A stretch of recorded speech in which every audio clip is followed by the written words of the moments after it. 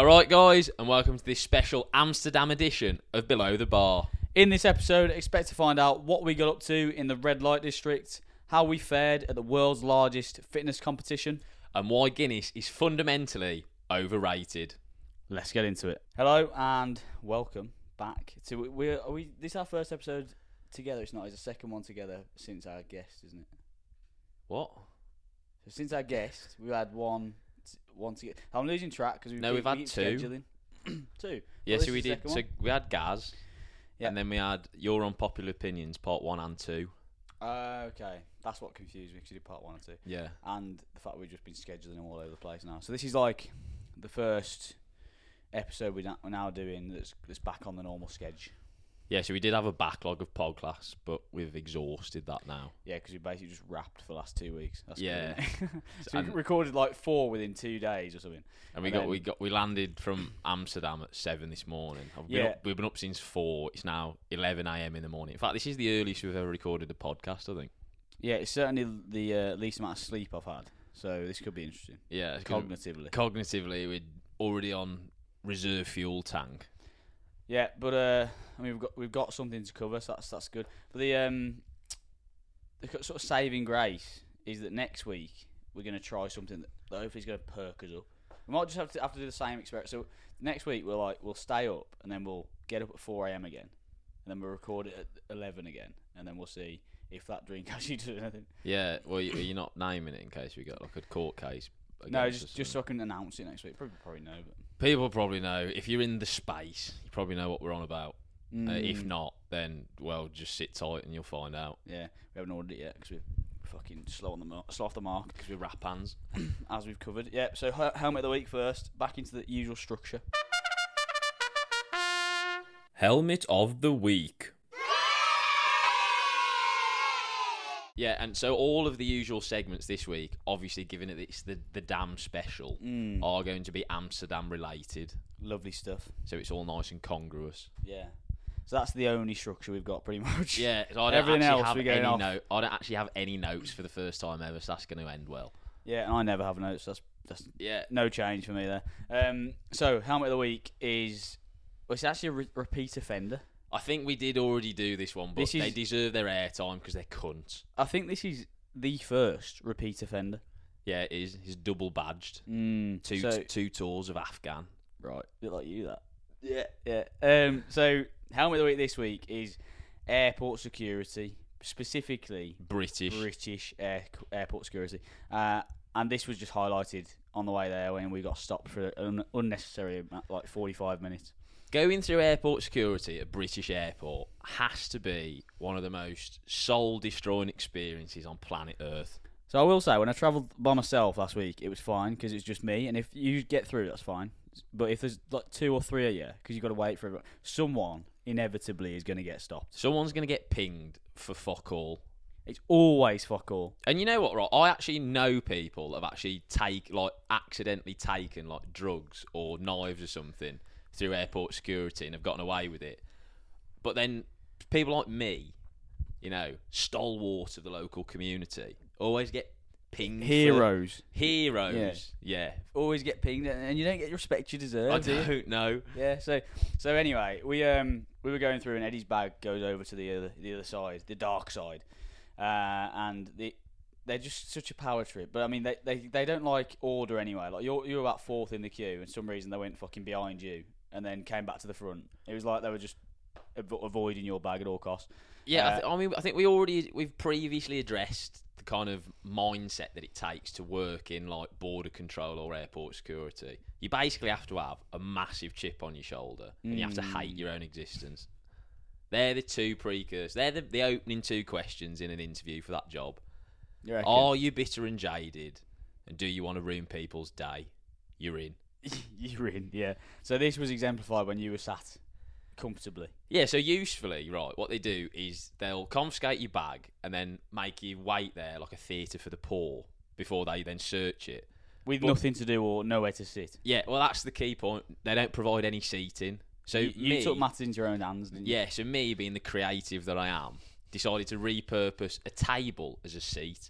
It's not really a table. It's kind of like seat height, really, isn't it? Yeah, it's kind of like a high ledge. It's a hybrid between a seat and a table. Yeah, anyway, this ledge is obviously designed for you to put your bag on, not your arse. And my friend, Mr. Airport Security, didn't take too kindly to my repurposing of his ledge. MR. Yeah. We'll call him for. We'll call him MR. But yeah, so he could have just said, mate, can you not sit on that ledge? We've got a kind of rule or whatever. But he decided to take the passive aggressive approach, didn't he? Yeah. Just role play. You can act as MR. Yeah, so I mean, picture the scene. Eddie's just sat comfortably, minding his own business. We're chatting away, probably, calling everyone cunts like we normally are. But yeah, so MR pipes up. Comfortable up there, are you, mate? Yeah, I am. Can you get down, please? Yeah, that's good, isn't it? So in his head there, he's had his Hollywood moment, and I've shat myself and immediately got down. And instead, I just have told him I am comfy, which is why I'm sat there. Funnily enough. Yeah, I mean, it's just a weird way to go about that interaction, isn't it? Because you don't really need to be, because nothing's happened up to that point. You haven't had a run-in with him before. You don't really need to be that aggressive. So he could have just said, "Mate, can you get down?" And that'd have been sweet. And nowhere does it actually say you can't sit on that ledge. No, that's just his kind of making that up. It's like everything else in the airport is signposted. Yeah. So true. And then you're that against it, mate. Put a sign up your hat. You probably will now, mate. Mate, matters worse. When they actually went through your bag, the issue, right? What was the issue? The issue was the C4 pre-workout that I decided to bring for a High Rocks. Oh yeah, we didn't use. Yeah. So you bag up the liquids obviously in a clear plastic bag. You'd left 2 bits that weren't bagged up. God forbid. Yeah. So there were two discrepancies, effectively, that I'd fallen foul of in their eyes. So the first one being the aforementioned C4 pre-workout, which, granted, isn't the best name for a pre-workout that you're going to take through airport security. Yeah, they've not thought that through, really, have they? No. So you got C4 in your bag. That's good, isn't it? Which you then pointed out and he didn't find funny. He didn't. No, he didn't. Yeah. And then the second one, like Shep just said, was you're obviously supposed to have those kind of disposable clear plastic bags for your toiletries. I actually just have a clear toiletry bag that's zip up. So I'm trying to save the planet. That's not good enough. And mate. he didn't like that. No. So what he did is he took my toiletries out of my clear, reusable toiletry bag, tried to put them in one of the disposable ones, and then couldn't fit them, which is why I have them in a bigger toiletry bag. Yeah, and then he went, mate, you're going to have to throw this away because it can't fit in the bag. I went, can you not use another bag? And he went, nah, mate. That was like a crazy suggestion. Yeah. Nah, mate, it's one bag per person. One bag per person. So then you, to be fair, quick thinking, went, well, can I just not put some of his toiletries in my bag? And he went, yeah, mate, if they'll fit. Yeah. So then he proceeded to evenly distribute the toiletry bags and then put them in the same tray. So I've still got 2 bags. Yeah, so his aforementioned rule of you can only have 1 bag per person was now 2 bags per 1 tray, and that was now going back through. So ideally, if that was an actual rule, that was recognised, that would have been flagged up again, but it wasn't. Yeah. Basically, the overarching lesson here is basically there are no hard and fast rules at airport security. These power-hungry saddos basically make up the rules as they go along, as and when they see fit. And we can compare this to Schiphol Airport that we went through this morning, which was, I'll say, a sensational experience. It was actually a very pleasant experience to say that you've basically been screened for potentially being a terrorist or an airport threat. Pretty much no queue. Everyone's like, bear in mind it's 5 a.m. Everyone's got a smile on their face. Everyone's fucking welcoming. That's fundamental. And when you go, you don't have to take anything out of your bag because they've got these techie fucking scanners. So you put your bag in, and mine got flagged, didn't it? But it took about 2 minutes. Yeah, he was proper sound about it as well. He goes, it was this, mate. And I was like, sweet. That was it. Happy days. They're like piping whale music through the speakers. It's all calm. You could be airport security. Could be a bit of yoga retreat. Yeah, you never know. And the other discrepancy that I found, I mean, it's quite surface level. This, and bear with me, but the staff in Birmingham were of a certain ilk. How can we word this in a politically correct manner? That's not my strong suit. No, basically they're fat and ugly. Yeah, like that. You got to call sometimes you got to call a spade a spade. You can't box around it, can you? And then I think this feeds into our theory that they have to be bitter and jaded, because if you looked gopping, you would be bitter and jaded. You would be bitter and jaded, because if you've rapped on your own appearance, then you're certainly going to rap on your customer service, aren't you? Yeah, that's fair enough. And anyway, to contrast this, in Schiphol Airport, they're good looking. Most of them. Yeah, they're a 10 out of 10 stunner. They did have one, yeah. Stuck out like a sore thumb. But anyway, so I think that's a big difference. But so we'll move on from helmet of the week. It's funny because we're going abroad again in a month, so I can only imagine that airport security is going to come up again. And they'll clock up again. And then in January we're going through American airport security. Oh, that's going to be fantastic. Yeah, I'm going to lose my head. If the podcasts dry up in January, it's because I've been detained by TSA or whatever they're called, and I'm actually in Guantanamo being waterboarded. It'd be a good roundup episode after that, though, wouldn't it?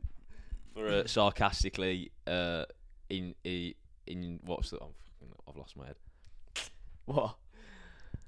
Intimidating, imitating, imitating a terrorist. There we go. That's it. We got there in the end. Anyway.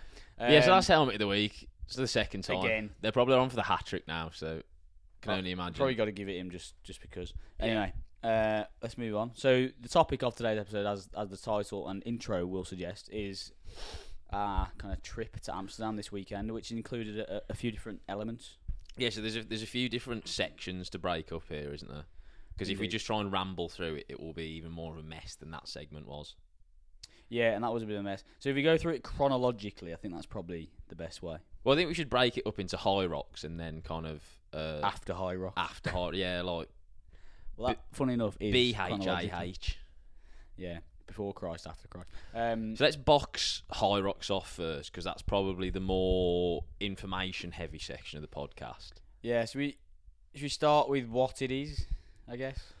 Have we covered that before? I think so. I don't know. Maybe, probably. I think we have made the distinction in the CrossFit debate episode. If you've not seen that, that was one of the early ones. Yeah, that was a good one. Go back and watch that if you haven't already.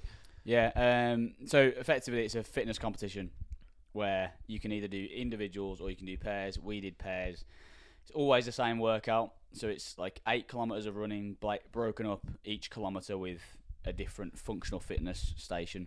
Functional fitness in inverted commas because it's a bit of a wanky word. But yeah, so it's 8 kilometers of running punctuated with 8 different functional fitness exercise stations. It's supposedly kind of marketed as like a functional fitness event, but it's more a test of your ability to be good at compromise running effectively. Well, it's not. It's marketed as like the test of fitness or the fitness race of whatever. But it's not. It's your ability to be a Zone 4 hat. And you know how I feel about Zone 4 hats. It's your ability to run and then do a little bit of stuff in between. If you can get through the stations without absolutely dying, but you're a good runner, you'll be good at high rocks. Yeah, basically you'd be a good runner. Well, yeah. I mean, it's not a hybrid event. No, but there are like those stations, a couple of them. If you weren't at a certain level of strength, you would just stop. True, but the way like we did it in 1 hour 5 minutes. Yeah, and 40 minutes of that was running. Yeah, that's mental. So even if you didn't have kind of maybe the requisite strength to do like the sled pull or the sled push quickly, because it's so running heavy, if you were a good runner, you'd still compensate for that with quick kilometre runs. Yeah, well, you'd make up for it. Like, so say if you lost half an hour on the sleds, no, not half an hour, sorry, like 30 seconds, half a minute on the sleds, but you're still doing like 4:20, 4:15 kilometres. True, yeah. You'd easily make that up, yeah. That's true. If you lost even if you lost half a minute on every station, that's what 8 minutes, half a minute, 4 minutes. That's fuck all.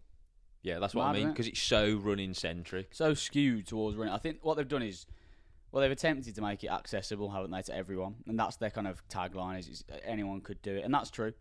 However, it's definitely not a balanced and even test.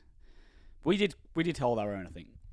Yeah, we did say that we went in there with kind of not well. To be fair, we did prep for it, but like it wasn't not specifically. Though, not specifically. Really. No, we try and keep as many irons in the fire as possible, don't we? Yeah. So like we were doing high rocks prep, but we were still squatting heavy every week. We were still doing all the rest of it. So it's not really high rocks prep, is it? No, and also we didn't really do we didn't squat up on like the rules or like little hacks. We basically just turned it with an open mind, and we just wanted to see what it was about. Follow the leader. Yeah, it was good, to be fair. Good event. Very good event. It was good. I'd do another one. It's stinking at the time, but on reflection, it was enjoyable. It is enjoyable. The only thing I'd say is it's just a lot of running around in circles. Yeah, I certainly probably wouldn't want to do a singles one. No, that would be stinking. Because then you would be on your own. Well, you'd be fucked as well. It's a lot of graft to do on your own. So this is the distinction as well. So the doubles we did, to be fair, the stations aren't that hard because you share the work and the weight's lighter, which doesn't make any sense. But the weight's lighter. The individual pro would be stinking. Like you're doing a full kilometre ski and then fucking off again, and then a full kilometre row and then off again, and then you've got to the sled's heavier, the farmer's walk's heavier, the wall ball's heavier. Like it's all that's horrendous. Yeah, and it's not even like you're running a race, like a marathon or something. You can just put your AirPods in and zone out because you need to be in comms with people. Because there are judges at every station guiding you and shit. You got to switch on. You got to be switched on. So it's not like you can just put a podcast or music and zone out. Like you're just left with your own thoughts. Yeah, for the entirety of the race, basically. You've got to kind of immerse yourself in the atmosphere of the event. I find because that can almost be the substitute for your AirPods or your audiobook or whatever. Because if you can try and, I don't know, use that as a distraction or use the energy of fucking people watching you, people cheering you on to take you through, and that's fine. I don't feel like I would have wanted AirPods, and I said the same about London Marathon. Anything like that where it's well attended and it's well cheered on, all that kind of thing. I like to just be there and not have headphones. I think it takes away from the experience. I agree with the London Marathon one because that is very unique. High Rocks, I probably would have preferred to have AirPods in. Maybe. I don't know. I think for doubles, it's probably not that bad because, again, you're sharing stuff. And No, I mean, if I was to do it as an individual, I'd definitely want AirPods. Yeah, individual would be fucking horrendous. I'd probably have to do one at one point. That'd take some training. I'd want a decent showing. That'd take a lot. I'd only ever do doubles. Yeah, fuck that. That stink. There's way too much running and fizz to do on your own. That gopping. Way too much fizz. So yeah, like for us in terms of like our strong points, I think like obviously the running's the one that we could have improved on, but that's just because we're heavier than most people. I think the sleds everything really felt heavier than it normally does. Apart from the wall balls. The wall ball felt so easy. Can't quite square that away in my mind why that's still a thing, to be honest. They need to adjust that. It's literally just 100 air squats. It's fuck all. And it's the last station as well, so it doesn't really make any sense because it's like, surely you'd punctuate that. You'd use that to punctuate the actual whole event by putting it in the middle or something to give people a bit of respite. Yeah, I don't know. Because aren't the two sleds back to back? Yeah. So that makes no sense either. Separate them a bit. Well, they're a different movement. They're massively like. In terms of like physiologically what you're getting from it, they are massively different. I know, but it just doesn't like you've just been on the sled like mentally. Give me something else. They're not trying to make it easy, lad.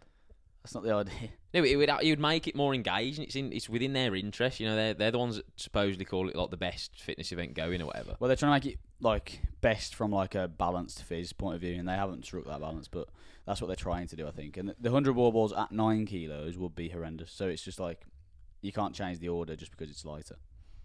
I think you should make the wall balls heavier and take some weight off the sled. Then it'd be even more of like a endurance event. There'd be nothing strength wise. If the sled was lighter, there'd be fuck all because it'd just be a cardio event then. But it is a cardio event because sleds are like part strength, part conditioning, aren't they? As an exercise. Yeah, but if you weren't strong, you couldn't do it. Yeah, but we said you can still do it because even if you lost like 30 seconds or a minute on the sleds, if you were just a spindle pin, you sometimes wouldn't be able to move the sled. Like that wouldn't move. Yeah, but you could move it. Like you could, yeah, because you're strong. But if you just ran, you have no strength in the legs. There's no way. As a grown man would still be able to move it, even if it took them ages, and then they'd still make it up by sending the runs. Maybe. Yeah, obviously it's heavily skewed. So, for example, we ran, like you said, for 40 minutes, and the longest other station we did was 4 minutes. So it's a tenth, isn't it? It's mental. I think Athex is a more balanced event and a better measure. 100%. And a better measure of actual hybrid performance. It is, but that's only doubles. When they bring out an individual one, I would agree. But and the High Rocks and CrossFit are like they're both too niche. I think. It's like CrossFit, you have to be good at CrossFit WODs, which is not really transferable. High Rocks, you have to be just really good at running, which isn't really anything to do with strength. So CrossFit's like, so they're both a little bit too niche, I think, for their own good. Athex strikes a good balance in between. When we were talking about this, when we were Athex, you've got to so for the pro, you've got to do a front squat, a shoulder to overhead, and pull ups. That's your strength bit. So front squat's like obviously lower body strength and mobility, overhead strength and mobility again, and then body weight relative strength. So all of those are good, and then you've got the middle bit, which is conditioning, which is all aerobic, and then you're fucking explosive a little bit in the end. So in Athex, you still run 5k. So you're only running. One partner does.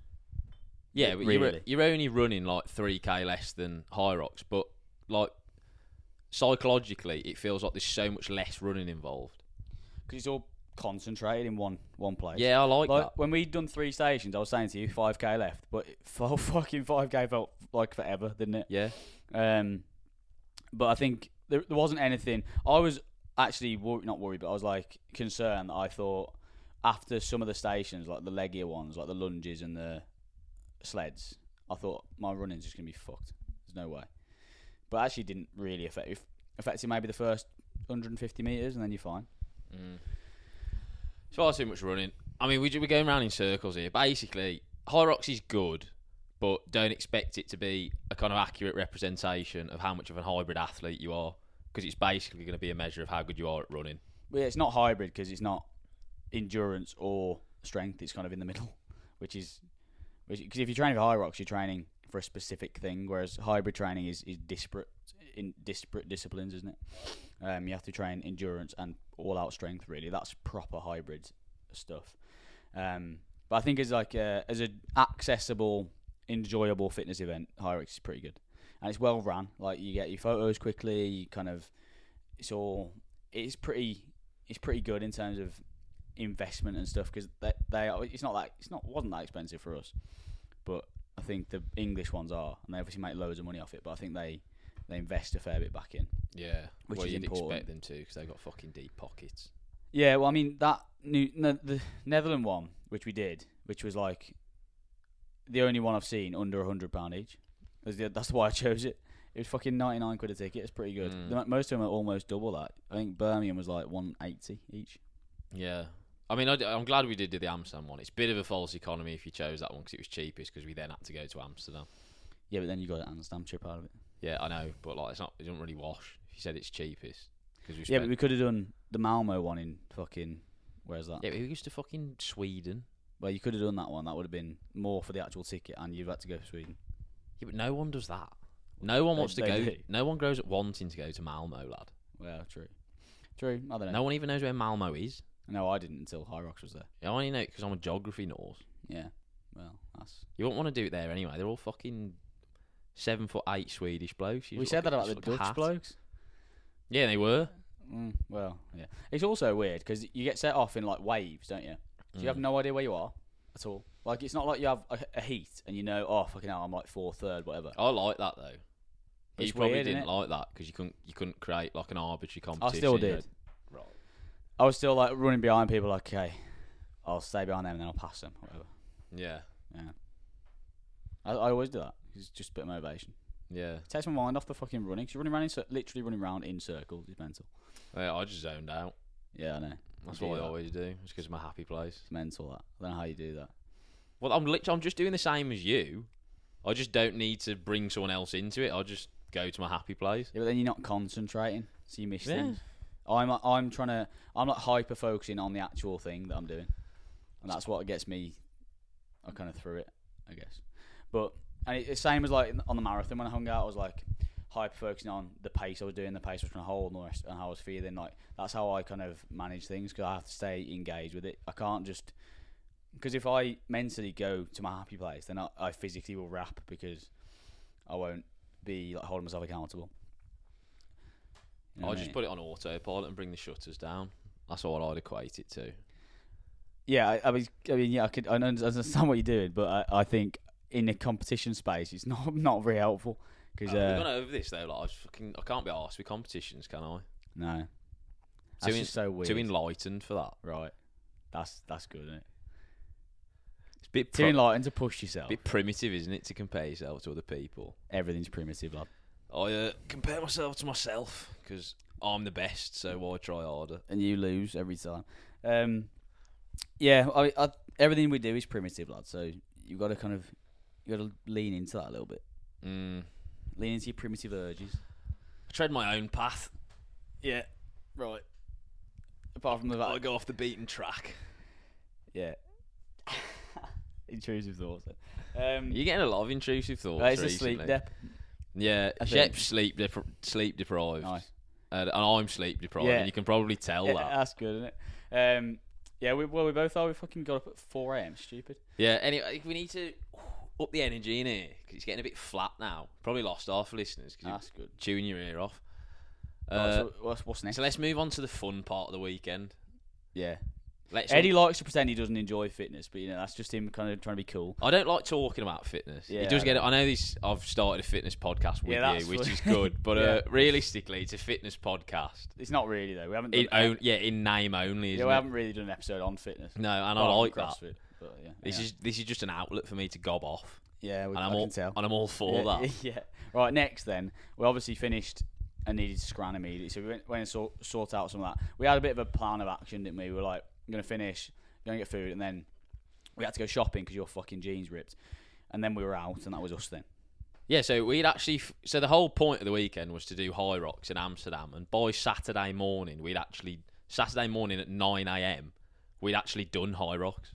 That was class. We were out the convention centre, and then we had all of Saturday and all of Sunday to enjoy Amsterdam.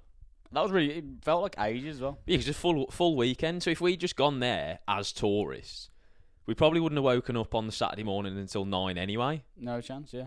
And that's... When did we get there? We got there at like... Friday afternoon. Yeah, like 3 o'clock. So we had a good amount of time. Solid weekend, that. We got a lot of bang for our buck in that regard. Yeah, and that is another good point about those High Rocks or Athletics events. They're fucking over like in an hour. It's insane. Compared to CrossFit, it's all day. If that was a CrossFit event, you'd have gone at 7 and you'd have finished at 3:30. Yeah, and then I'd still have nothing to show for it, so I'd rather just do it in an hour. Yeah, exactly, and you'd physically be probably more fucked. Yeah, and then that doesn't bode well for the rest of the day. So we had from like you say 9 till just enjoy the rest of the weekend in Dam. Yeah. So where are we going to start with Amsterdam then? Because there's a few obviouses that need to be addressed. Yeah, well, there's many, but should we outline what we did first, and then we'll deconstruct what other people do in Amsterdam? Yeah, we'll do that. Yeah, well, that's probably a good way to do it. So we basically... So Saturday was the allocated send day, and then we were going to do more wholesome stuff on Sunday, and we stuck to that plan. Yeah, we didn't even send it that hard, really. No, well, the intention was to send it that hard, but then circumstances dictated otherwise, effectively. Yeah, that's true. Yeah, you're right. I mean, we were out till probably 1-ish. Yeah, 1 a.m. So we basically just did a pub crawl around Amsterdam, which is very nice. It was really good, to be fair. Yeah, so like obviously where our place was, we were about 10-15 minute walk from the red light district, so like the main bit. So we just basically pub crawled our way in, effectively. So we went to like an Irish bar, did some bit, and that was we need to start with that. To be fair, there's a lot of individuals to call out in this Irish bar. Yeah, the first time we went there, it was fucking. Yeah, because that Irish bar had so much potential. As we found out yesterday, had so much potential. Because we went back yesterday. I don't want this to come across as sectarian, but it probably will. But fundamentally, I can't get on board with people who try too hard to be Celtic. And by that we mean support Celtic. Yeah. Yeah, people that pretend to support Celtic Football Club are kidding themselves, really, aren't they? Because they're shit. Particularly in English people. Irish people who think that they feel compelled to support Celtic just because they've got Celtic roots. Yeah, support Liverpool. Support Liverpool, because Liverpool's capital of Ireland anyway. And they're better, right? It's the same as when a English person fanatically supports like an NFL team. That's bollocks. Yeah. And you know they're just doing it to be edgy and cool. Yeah, but there's nothing edgy and cool about Celtic, is there? There isn't about NFL either. To be fair, it's just as much of an ick when people that are proper, like, staunch monarchists support Rangers. Yeah, they're both as bad as each other, because fundamentally both teams are shit. Well, we were talking about this when we were there, because we had a bee in our bonnet about it, as you can imagine. Both of those teams that have topped the SPL for fucking forever, basically. Celtic and Rangers would not get into the fucking Premier League, or would be like a yo-yo team Yeah, so I'd love to see this. I'd love to see the amalgamation of the. of the the Scottish Football League with the English Football League, because Yeah. they've done it with Wales, haven't they? Well, yeah, I said that, like Wrexham and that are fucking. Is that even in Wales? Yeah. Yeah. Just. But Wrexham's in the English Football League. So But like, financially, surely all of those Scottish teams would be far better off being converged with the English Football League because there's more money in it. and think of the scraps. But they'll never do it, lad, because of ego. Because they know that if they were blended together, Celtic and Rangers would sit in the middle of the Championship. Well, ultimately, they know if they came across a prime City team, Oh, get that's a bloodbath. torn to shreds, mate. Imagine that. Fucking Philly Foden running absolute rings around them. I can't even Yeah. name what they play. But anyway. But anyway, we got to be in our bonnet about Celtic because we're in an Irish bar in Amsterdam, and we thought, I spent all of High Rocks picturing this fucking Guinness, this first pint of Guinness. First time I drank in 2 months. Oh, yeah, we've got to cover that as well. Yeah, so it's the first drink I had in 2 months. I've been dreaming of this creamy Guinness all morning.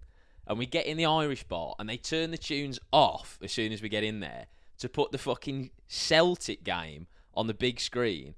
And not only is it not on terrestrial, like normal kind of sports channels because it's so shit. So we're watching the Celtic game on Celtic Fan TV or whatever it is with the shit in-house commentary. Yeah, which is, it hasn't even got good audio. Like, this podcast has better audio than Yeah, that. no, genuine. It sounded like we were...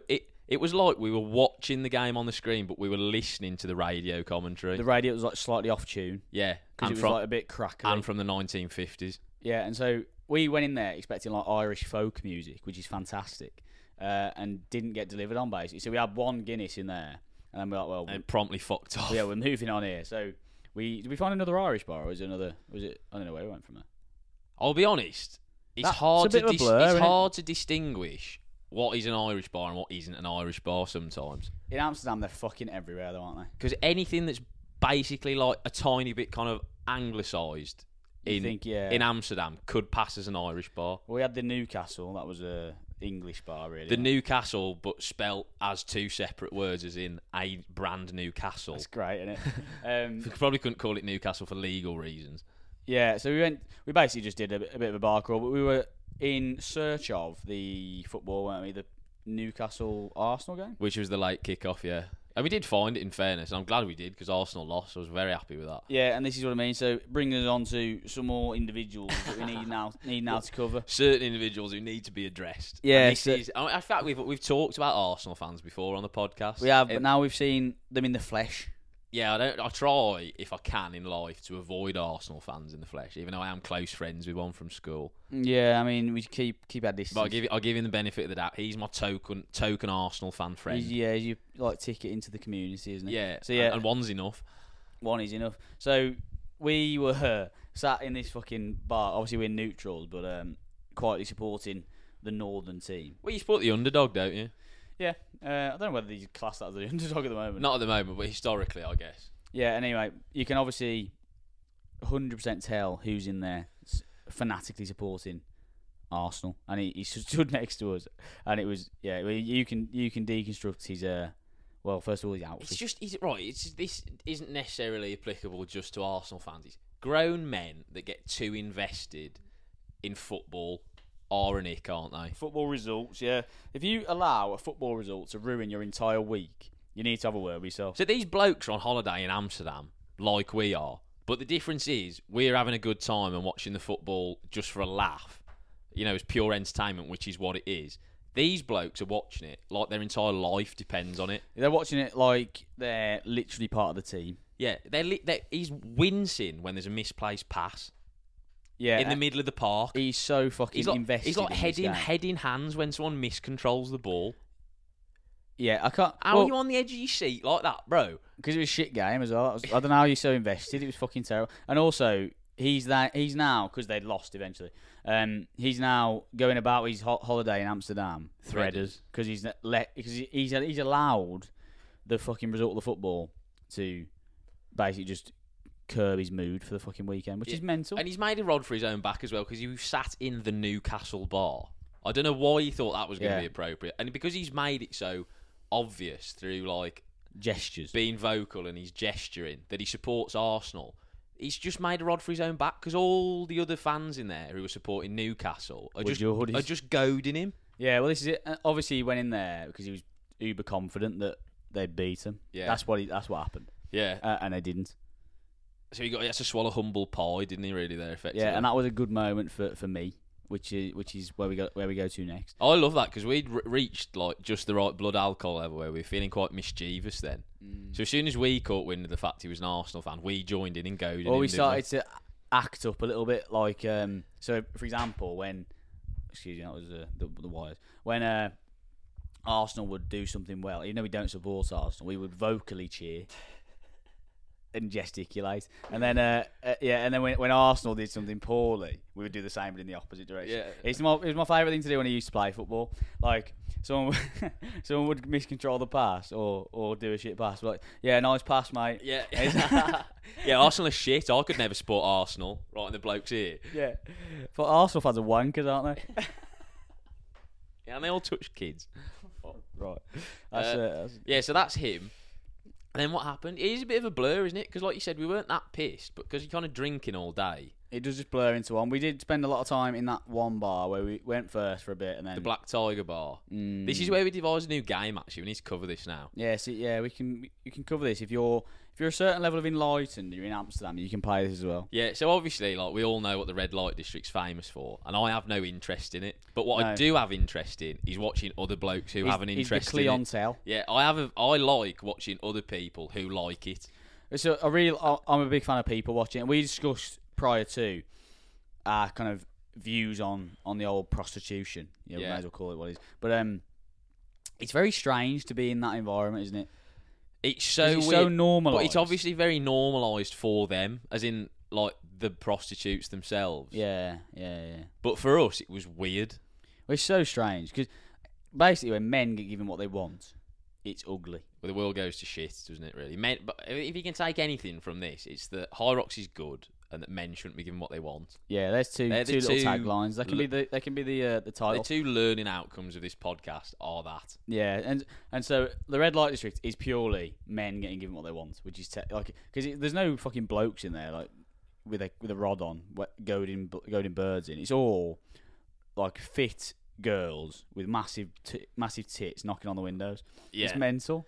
But anyway, this is the game we devised. So if you've been to the red light district, it's called the Black Tiger Bar, and it perfectly overlooks like 10 windows on the other side of the canal. Yeah, something like that. So we've plonked ourselves in the window of this bar, overlooking the windows on the opposite side of the canal. As a bit of a recce position. Playing the red light game. Yeah. And what this is you basically put your money on who's going to get the next bloke in, and then you take bets. So it's just two stages. Two-pronged attack. There's 2 stages this game. I urge you to do it.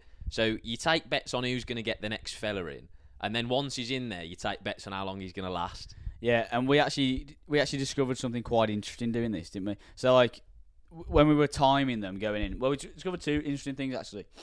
You would imagine, right, that it's quite a common thing for them to score, effectively. But even some of the better looking ones, because there are some goppers. Even some of the better looking ones, their hit rate isn't that good. It's really not, because like 1 an hour or something. Yeah, so we didn't spend all of our evening doing this. We're not complete perverts, but I don't know. We gave it a good hour, didn't we? Well, we just sat there, but like obviously you can see when someone stumbles in. And in this huddle of like 10 windows, I think what was there like 4 blokes bagging off? Maybe, yeah. If that, 3, and like across like 10 women in an hour. Someone can crunch the numbers on. Crunch the numbers there, but it's not a great conversion rate that, and they were turning blokes away, which again was kind of a myth that was busted in my mind. Because it turns out that they do reject a lot of blokes. I don't know whether that's because it must be just because they're too pissed or they're a bit aggressive or anything like that. Any sort of I don't know what the screening process is. Yeah, any combat indicator that they might be up to no good. I don't know what the screening process is, but what I'm trying to say is a lot more rigorous than I thought it was. Yeah, well, they have like a little application form you fill in and you send it off and you get type form back. No, but effectively, it's quite interesting because about like I say, 3 or 4 off 10 windows that were occupied in about 40 minutes is not. I was expecting people to be rolling in and out like a fucking production line. Yeah, I thought it was going to be like a fucking. Yeah, like you said, like a conveyor belt of snatch. Yeah, and it wasn't. And the other thing is, we actually found a kind of a median time that everyone would last. It was weird, wasn't it? It's they were all within like 10 seconds of each other. Yeah, what was it like? 12 minutes. 13 minutes. Like, so one was like 13 bang on, another one was like 13:10, and the other one was like 13:20. So you got to think like this is all the time from getting into the window, agreeing the deal, closing the deal, if you will. Well, I assume that the exchange of cash. They've already agreed on a price, haven't they? I guess so. They agree on a price before they let them in, I think. I don't know. And then obviously it's then the cash. So the admin, like the administration, is the money changing hands, isn't it? I guess. Yeah, the bookkeeping. So like money changing hands, and then obviously the D kit.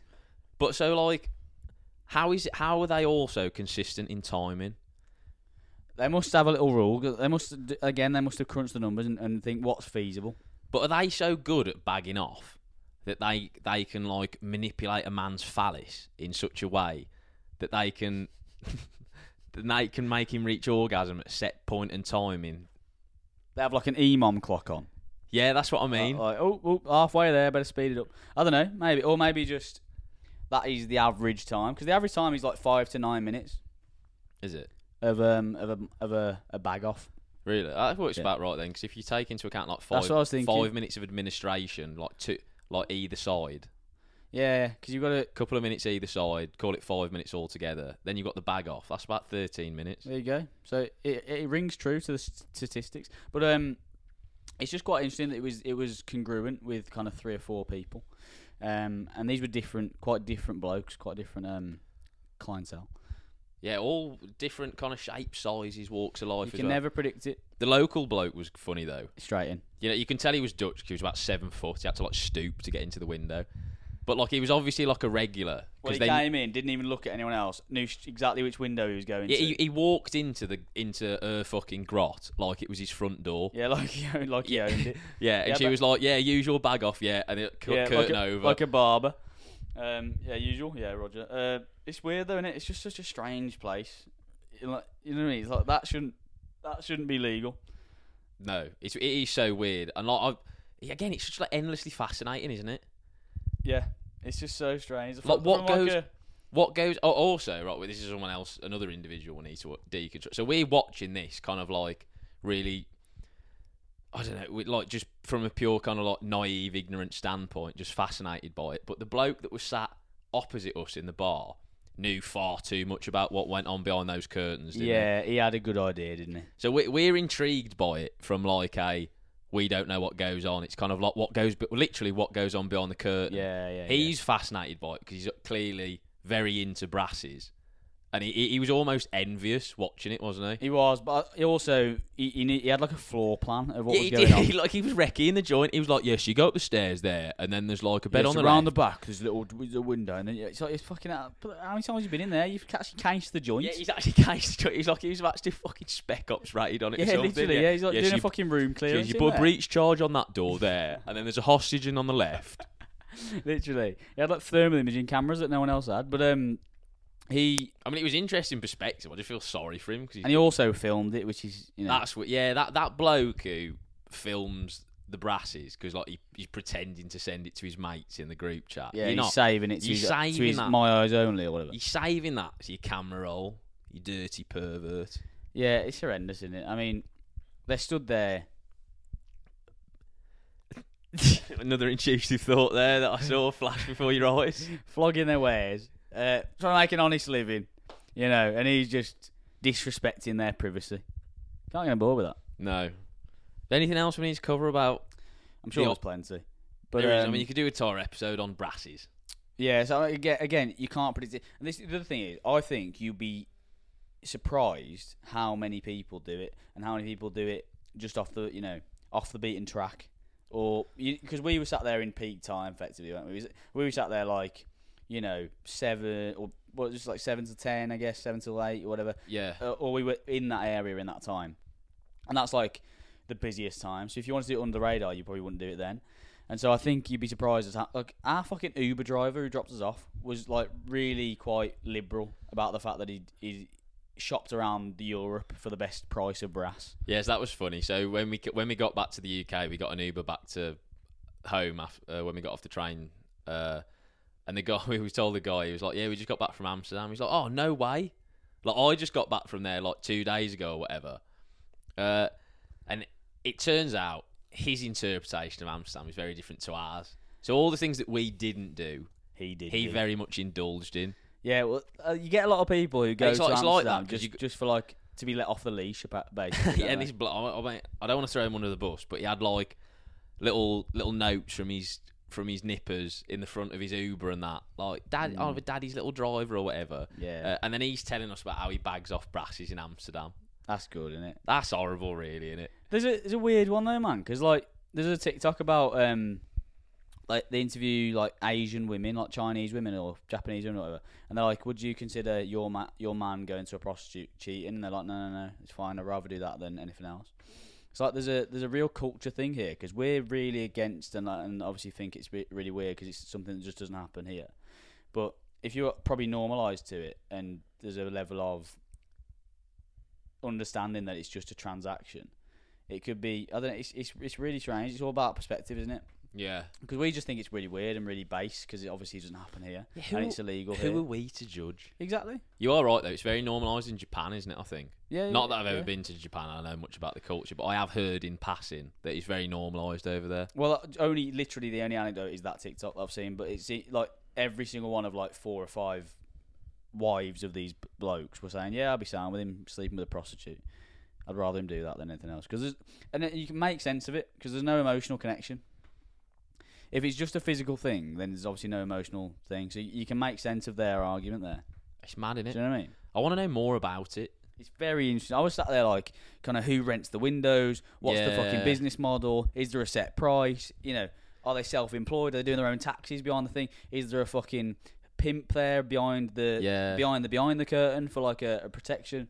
There must be, because there's no way there's no protection there for those girls. For any listeners out there who do know more about it or happen to know someone who's written a book or just has done a TED talk on it, I'm sure there is. Sure, please put us in touch with it because I would like to read more, and not in a perverted way either. Like I'm genuinely so interested. It's really fascinating, and I think the protection side of things is interesting because the windows we were watching, there was like 4 or 5 drug dealers basically outside the windows. I wonder if they're connected. Are they part of the system? Are they like the plankton that lives on like the whale's tongue, or like is it all? Maybe, I don't know. But then again, they could just be giving people coke with a little bit of Viagra and they get a cut, and people are all of a sudden raging horny, and then they go and fucking go and get a brass. You need some of that. Yeah, well, you need some. Of that. I think we all know who needs some of that. Yeah. So you need castrating. You mess. I need the opposite. Yeah. Well, I mean, I thought I practiced very good self-control this weekend.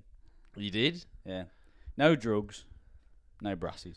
No, we did basically get stoned through fucking osmosis though. Just through sitting in a coffee shop. Having a fucking Guinness that we didn't know was a coffee shop. Yeah, so that's good. They probably weren't stoned, but it wasn't helpful. It was fucking horrendous, wasn't it? I mean, that brings us on to our next point, actually, doesn't it? It'll pause there for a sec. So we obviously still need to cover the other obvious in Amsterdam, which is marijuana. But I am desperate for a piss. Pause. So we'll break this into a two-parter. Well, what do you mean a two-parter? We'll stop now because I need a piss. Oh, right, yeah, we're edited together. I think we meant two actual separate podcasts. Cool. Yeah, no, that's all you're getting for this week. Yeah, so that'd be random. Okay, cool. So we'll come back after the break. And we're back. Yeah, I've had a wee now, so I can actually concentrate on gobbing off and not thinking, am I going to wee myself? Yeah, you should have just left it. Add a layer of jeopardy to the podcast. Is it someone left a tap running? Oh, no, I've pissed myself. No, I've pissed myself. Yeah.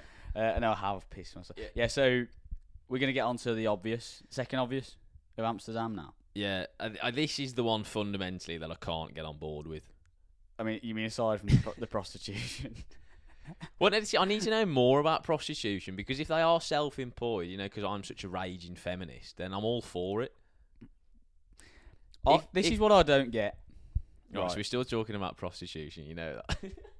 It's just interesting. This is what I don't get. It wasn't me, officer. It's just interesting. So, obviously the advent of OnlyFans now. They could those birds who look like that could quite easily make 6 figures just fucking posting with no physical danger to themselves. They could just post stuff and make a living basically. Why put yourself in harm's way effectively? Because that's what you're doing. Like every time some bloke comes into that window, he could do fucking anything. Yeah, because we know certain individuals We do. within the OnlyFans community, and they make bank. And it's very lucrative if you look a certain way. They make bank for doing fuck all. Yeah, you don't have to get railed. No offence if you're listening, but you do. Yeah, you do. And like you said, they're not putting themselves in harm's way, really. Not at all, really. Like, sat in your grot, thumb in your bum. Make of that what you will. Which does beg the question, are these poor women in the red light district then therefore trafficked? It does beg that question. Because like you said, if there was easy money for them to be made online, why are they why are they still doing analogue sex? Yeah, well, I don't know. And this is my final pondering of the red light district. But anyway, So let's move on to the second obvious. Again, if you've got any daylight you can shed on that, then that'd be great. Second obvious. Where do we stand on weed and the persona of the stereotypical weed smoker? I think you can probably guess. Yeah. From our general kind of disposition. If you know anything about us and you listen to this podcast regularly, there's no prizes for guessing where we stand on the consumption of copious amounts of marijuana. Ultimately, right, it's a rap and drug. I was just about to say, I'm getting the word rap and. And if you don't know what that means, you haven't listened to enough of these episodes. But basically, you've just given up on life. So it just makes you lazy. Yeah. And people will always cite the musician who fucking, painted the Sistine Chapel, metaphorically, with under the influence of marijuana. That is a white swan event. Yeah. Most people are sat in a coffee shop, sapping. Sat there like that, just glazed over. We learnt this the hard way, didn't we, this weekend? Yeah. Because we encountered a lot of these rap hands. Well, we sat right next to one for a good amount of time.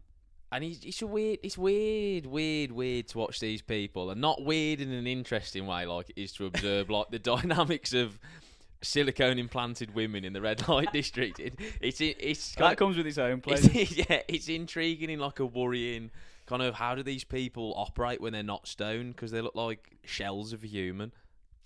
Yeah, it's really strange because I think if you can control it and maybe harness it, then as in if if you're someone who struggles to switch off and then potentially that is how you kind of relax and relieve some stress, that's fine. But if you always need that, like if you that becomes a crutch for you to switch off, then it's not okay, because it means you're gonna kind of get addicted to it effectively. Yeah, because it's not addictive. And just to fully debunk the one argument that stoners latch onto, the one that you just referenced, but most of the Beatles' music was written on Bob Marley or whatever. The fundamental issue there is you're not a generational songwriter, are you? You're a rap hand from Luton.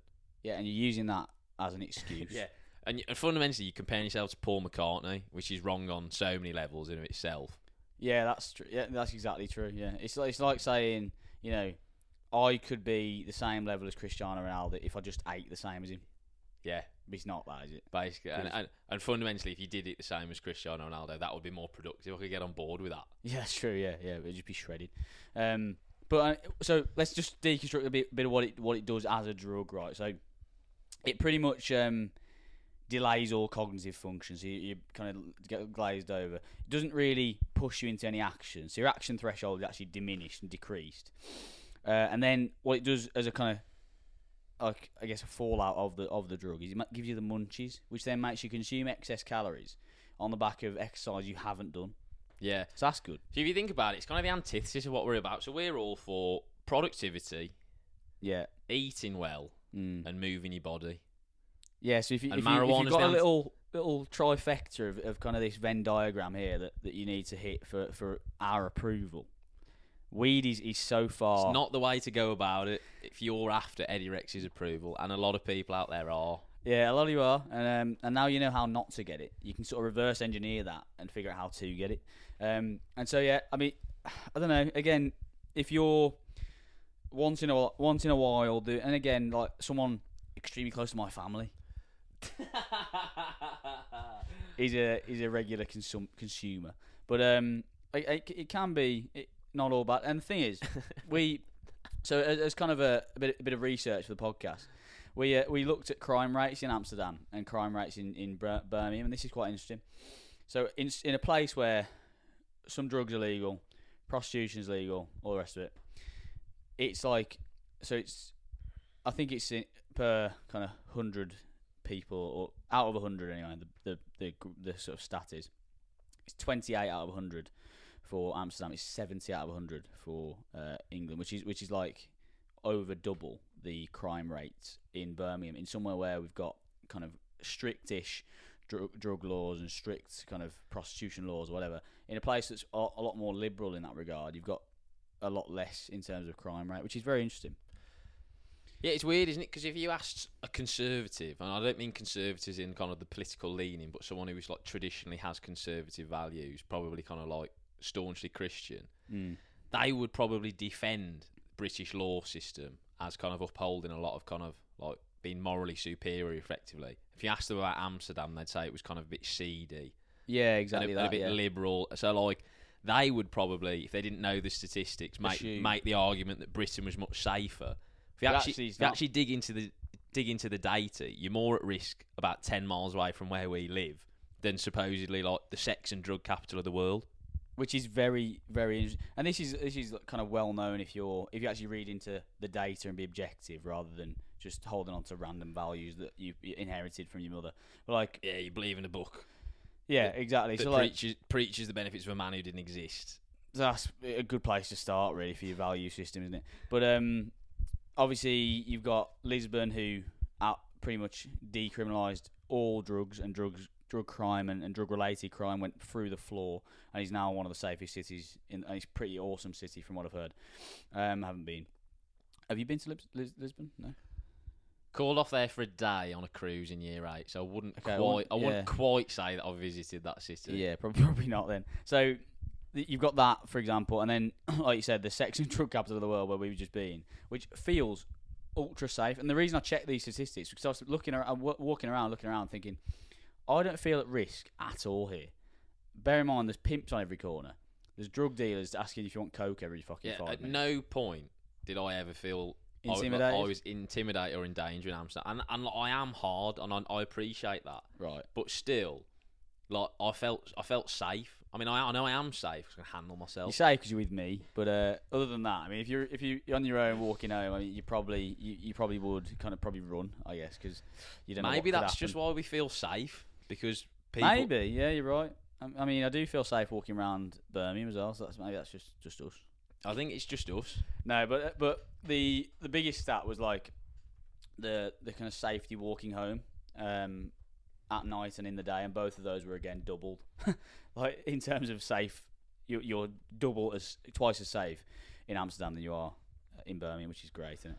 Yeah, because again, you would just think. But I think the drug that is legal, being marijuana, as much as we've slammed it, does just fucking anaesthetize people a little bit, isn't it? Like I say, your action threshold is through the floor. So if you're someone who has criminal tendencies, you're probably not going to be actioning them if you're high. So this is what we touched on this off air earlier.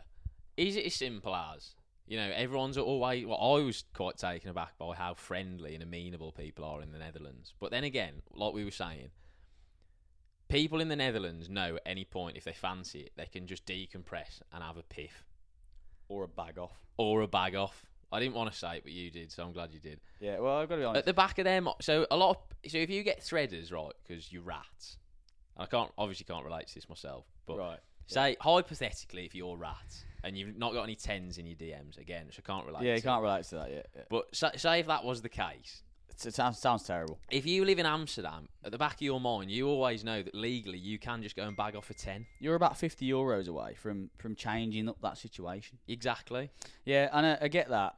I do think there's a massive issue with that, though, in terms of just it being a cop-out. And so, obviously, you can find... So, it's the pleasure-happiness thing, isn't it? So, pleasure versus happiness. Obviously, happiness is the long-term state, and pleasure is just little acts of kind of dopamine that get you going. So, like, seeing a prostitute would obviously be pleasure, and that would push down the road further and further and further your ability to go and find a mate and settle down or whatever, which would eventually be happiness, wouldn't it? Do you know what I mean? Potentially. Well, It depends. It depends how much value you put into monogamy, I guess. Yeah, we had this conversation pissed, didn't we? Yeah. It's quite interesting our different takes on it. I wonder why that is. Well, no, it's not. I think reportedly most people would be after a committed relationship. That's fulfilling for the majority of people.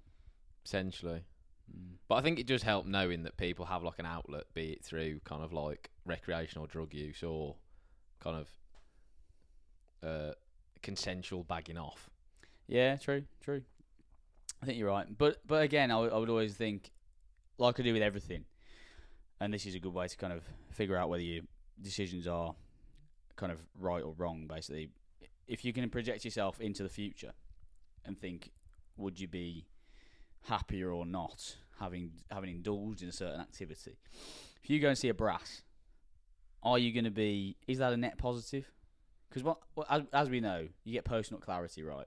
Because up to that point, it's probably going to feel like a great idea. As soon as that happens and you fall off the edge of dopamine, you're probably not feeling good about yourself.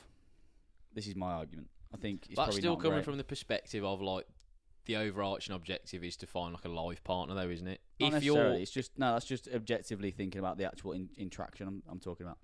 Why would it be if your sole objective was just to bag off? Why would that be a bad thing? Because you need intimacy. It's not intimacy. It's just transaction. She doesn't want to be there, and you know that in the back of your head. Yeah, that's what I mean. But if you just want to bag off, that's great.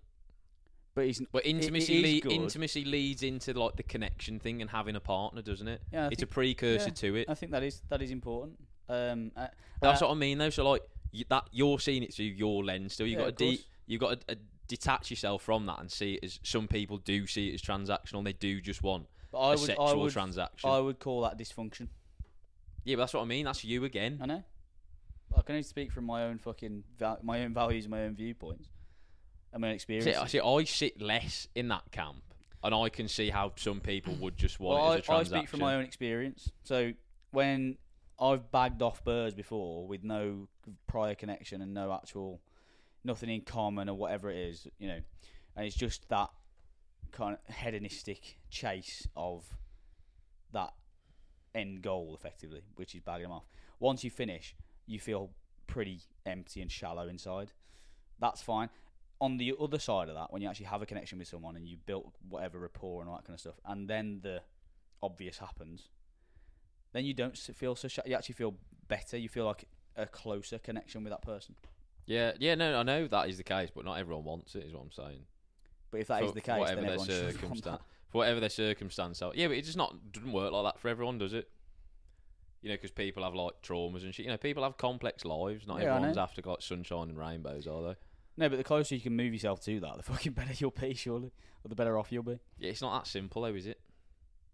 Well, obviously not. But en masse, I would say that's probably the idea. Not every I'm talking about the majority of people, not like. I'll be honest. I think monogamy is overrated. I think that's going to become increasingly normalised the further into the future we go. Well, the statistics would suggest that.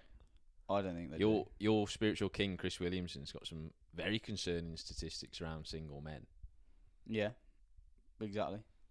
So if you I'm saying monogamy is becoming less common, and it will continue. Yeah, less common, so. But he also has statistics on those single men not being as happy or as fulfilled. Well, I'm not saying they're being happy or fulfilled. I just think it'll be more commonplace. Yeah, whether it's commonplace or not is probably separate to whether it's productive or not. Is what I'm talking about. Yeah, but people don't think rationally, lad. I know. You can't compartmentalise everything into whether it's productive or not, because if being productive was at the forefront of everyone's mind, they'd try and optimise their lives to be productive, and they don't, because the more you do they're underslept, they're dehydrated. But as we both know, the more you do try and live your life for you kind of mental and physical well-being, the better your lived experiences. People won't know because they're rap hands. Well, that's a pretty blinkered view of the world, I would say. It's true though, isn't it? Not necessarily. Most of the time, you give someone the right tools and resources, then they'll think about things differently. Well, that was the thing, though. That's the great paradox of the internet, isn't it? Like, all the information is out there, and people are still doing nothing about it. No, it depends what you consume. Your kind of, I feel like your mental diet or your social media diet is fucking as important as anything else. What you take in, what I take in on social media, and what other people take in is vastly different. What I take in is controlled for my fucking mental well-being, and that is how you should all think about it. But I don't think people do, because your feed can quickly just become whatever you fucking want it, whatever you meditate on a little bit too long or whatever. If that's negative, then it feeds you negative, and you're going to be negative. But algorithms are wired to feed people with negative content. So you've got to be smart about it, and you've got to think about. You can't just be passively consuming. That's terrible. But we've covered this so many times. People don't think critically, and they're not gonna. That's a cop out, though, isn't it? You should think critically.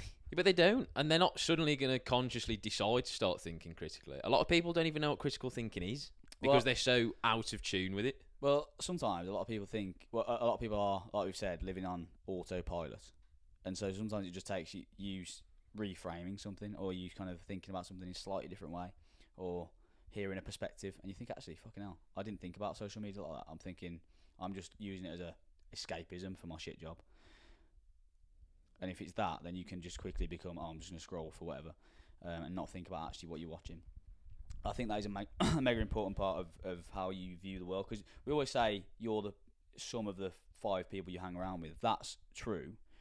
But more and more people now aren't hanging around with 5 different people. They're probably hanging around with 2 different people, and the rest of their fucking intake is all digital. And so if you don't control the digital, you're just going to be socialised by some shit, and then you're going to be, because as a result of that, you're going to be jaded and bitter. That's not productive for you or for anyone else. Yeah. Fortunately, you're not going to change my opinion on this, because I ultimately, if you that's very closed-minded. If you're going to deconstruct all my perspectives in life, right, and you're going to distill them down to kind of one overarching narrative, it's that all of humanity is doomed, and that humans are stupid and they can't help themselves. That's a fantastic way to view the world. It is. It's really. It's not. I can't wait to be proved right. But it's not about. And being proved right.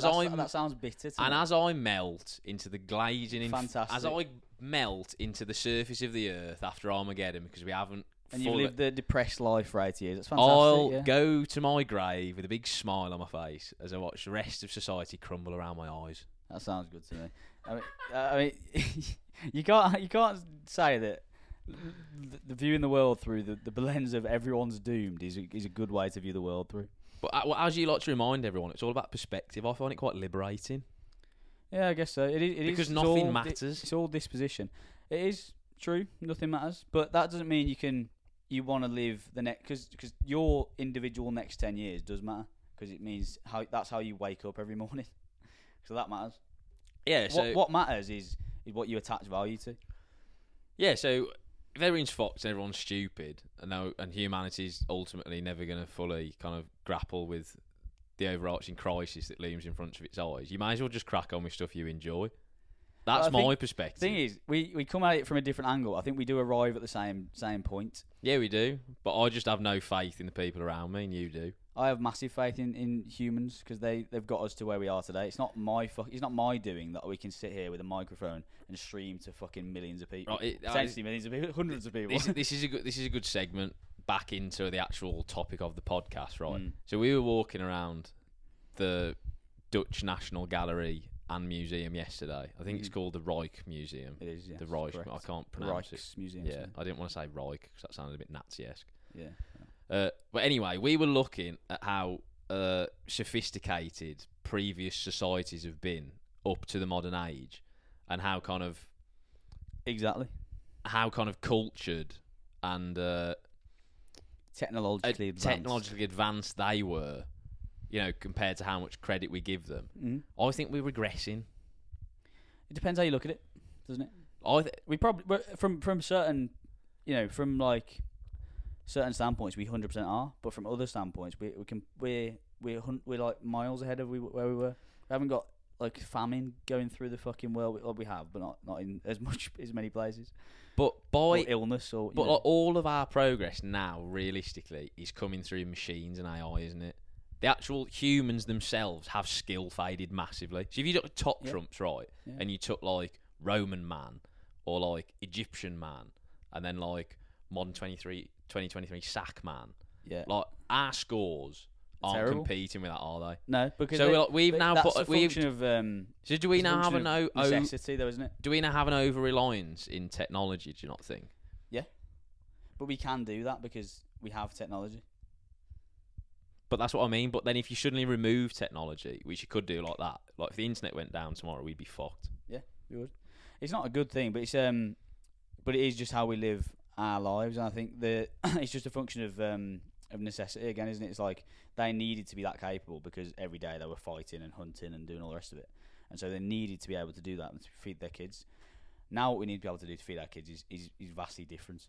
We now need to be able to be like a soldier on the cerebral battlefield, and we need to be able to think our way through things, which I mean, or think how to work technology or whatever, which is fucking a lot of people. So Jordan Peterson does a stat on it, like there's a certain IQ you need to be able to operate an iPhone. If you can't do that, you're fucked. Like if you can't operate an iPhone, you can't operate Excel. You're not going to be able to do anything really nowadays. Which is mad. But again, this is also. But then we're just putting too much value and faith into the technology that we're reliant upon, aren't we? Yeah, we do attach huge value to it. Look at what we do for a living. That's what I mean. That's what I said. If the internet went down tomorrow, we'd be fucked. Yeah, we would. I deep this quite a lot. That if Instagram is pretty much how I make most of my sales, and so if that was gone, I'd have to find another way to do that. But currently, I don't. So you only have a finite amount of energy and resource. So if I spent all my time thinking about how I can diversify my fucking sales funnel so I don't use Instagram, I wouldn't have any time for anything else. So you only have time to deal with what you can deal with, and that's just how things work. And I think you deal with what's in front of you as a human. That's what the Romans did, and that's what Egyptian man did, because what was in front of them was very different to what's in front of us. Renaissance man. All I'm saying is they don't make them like Leonardo da Vinci anymore. Well, it depends, doesn't it? Because there are still geniuses. We remember like the fucking people who are at the top of society, don't we? We don't remember like Joe Bloggs, who just basically got smited by the Spartans. We don't, do we? We remember Leonidas because he was fucking hoofing. Yeah, our geniuses aren't as good though, are they? Well, they're good at what they need to be good at. Jimmy Carr's extremely good at making you laugh. Don't ever compare Jimmy Carr to Leonardo da Vinci again. I'm a massive fan of Jimmy Carr, but that's one of the worst opinions that's ever left your mouth. Well, I'm just saying, like, you're a genius in what you need to be a kind of, or what society values at that time, aren't you? Society values at the moment entertainment, because we're in such a privileged position that we can value entertainment. Before, we couldn't really. Yeah, but because we focus on surviving. What I'm saying, in thousands of years' time, when people say who was a genius in 2023, people aren't going to say Jimmy Carr, are they? And it was just a name that sprung to mind. Who would you say is a genius of our time? Well, I don't think he's a genius, but I would say people would make the argument for like Elon Musk, wouldn't they? At the moment, I'd probably say Steve Jobs, but he's obviously not with us anymore. So yeah, Elon Musk probably would be, but he's just innovative, extremely innovative, and probably gonna kind of shape the way. Well, definitely gonna shape the way that like we use fuel. What's come of this AI conference that's been going on at the moment? Do you know? I've no idea. I haven't followed it. No, neither have I. Probably should have done really. Actually, no, because I didn't realise we were going to talk about fucking AI this episode. So no, we've gone on a little tangent. It's good. Yeah, I like a tangent. I tried to. Do you notice, for all the listeners at home, you can clock this. I did try and bring it back to the podcast, but then you immediately diverted us again. Yeah, I think we like interesting conversations. You don't have to just talk about Amsterdam. You're very. No, but I want to talk about Amsterdam because it's funny. Yeah. You like these existential. See, like off air, we basically do the same thing. So I get a lot of airtime of Harry's existential conversations. Yeah. So I try and shepherd you into entertaining. Yeah, we do both. On the podcast. We balance it. You've got to balance it, lad. People have got to take both value and entertainment. I'm here to entertain, mate. I'm a comedian. You're not there. I'm a hero I'm a A comedian. hero, a comedian, a brass. I'm here effectively to provide delusion to the listeners. Yeah, you do quite a good. And got quite a good job at that. Your existential conversations are stifling my delusion. Right. Well, I think people take a lot from it. So. Okay. Right. So let's talk about weed again because that's funny. Right. Wait. Shit. Let's deconstruct the stoner and how, ironically, they're in one of the most culturally rich cities on earth and have chosen to go there to smoke weed like they do at home anyway. Well, sit in a bulldog cafe staring at their mates inside. Yeah. Realistically, They would argue that that's like the culture, though, isn't it? Because they can't do that in public here. That's bollocks. To be fair, I can get on board with like taking psychedelics and then kind of going and seeking out art and stuff because that would probably enhance your experience. If you're just going to get stoned and rap in a cafe, I can't get on board with that. No, because like you say, you can do that in your front room. Yeah, can't you? Here, you might get. If you combine the two, that's great. Because I like looking at that art yesterday. Like don't know the first thing about art, and I wouldn't claim to either. But even I could appreciate what we were looking at. Yeah, so if you were like, seeing like a unicorn pop up somewhere or something, I don't know what you'd see, but if you were on psychedelics, then it might be a bit more interesting. That's what I mean. Yeah, I think. But this is what you were talking about, like action threshold again, because you are stoned, even though there is this wealth of culture on your doorstep. You now don't want to see it because you're stoned and you've rapped. Yeah, and you're just enjoying the feeling, man. But I mean, you could get that feeling anywhere, couldn't you? Maybe you don't get a stronger weed. I don't know the fucking ins and outs, mate. Well, they're obviously like, so I'm guessing like weed in the UK, because it's kind of like criminalised and is operated largely by organised crime, is shit. That's probably what it is. So you get like it's grown like a purer. Yeah, it's grown in massive industrial units. It's probably cut down with stuff to make it more profitable. Whereas the pure haze man available in Amsterdam is probably good shit, as they would say. Good shit, dude. Yeah, I think you're right.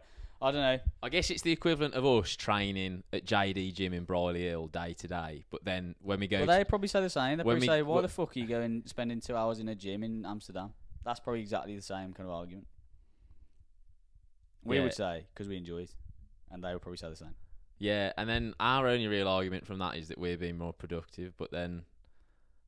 As you've just said, human has his doom. Yeah, so I mean, they've got a point, in fairness. Maybe they should just rap. They should just rap and fuck it. This is why I find your perspective so dangerous, because you could easily just rap from. Well, that's kind of like, I think I'm the only person that's taken my perspective and then seen it in a positive light. Yeah, well, if you can do that, then fantastic. Everyone else appears to have just rapped. Yeah, smoke weed about and just like sap about how everything's doomed. Doesn't really get you anywhere, that is it? No. That's good. Anyway, weed, overrated, underrated. That's wrong. This is going to be a hard listen back. This podcast, fucking hell. The wrong segment. No, well, it's overrated in my opinion. It's an ad hoc underrated overrated. Well, it wasn't underrated overrated, wasn't it? I mean, again, brasses. I don't know yet.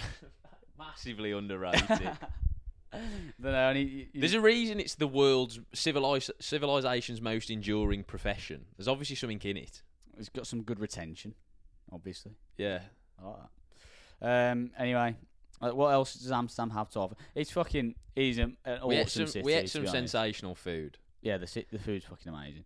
I think, if anything, this weekend we busted the myth that you either have to be into brasses or be a stoner to go to Amsterdam. Or to enjoy Amsterdam. I know that a lot of people are probably already aware of that, but I think with our generation particularly, we just associate it with those two things. Well, our age, if you were to go with the lads and not do either of those things, you would be termed like that. That would be weird, because you could go anywhere and do that. Do you know what I mean? Yeah. Whereas you can't really go anywhere and have those two things legal at the same time. Maybe... Maybe a different combination would be interesting as well, like psychedelics and brasses. Well, we said, I wonder what it would be like to do high rocks on truffles. That would be a daunting experience, wouldn't it?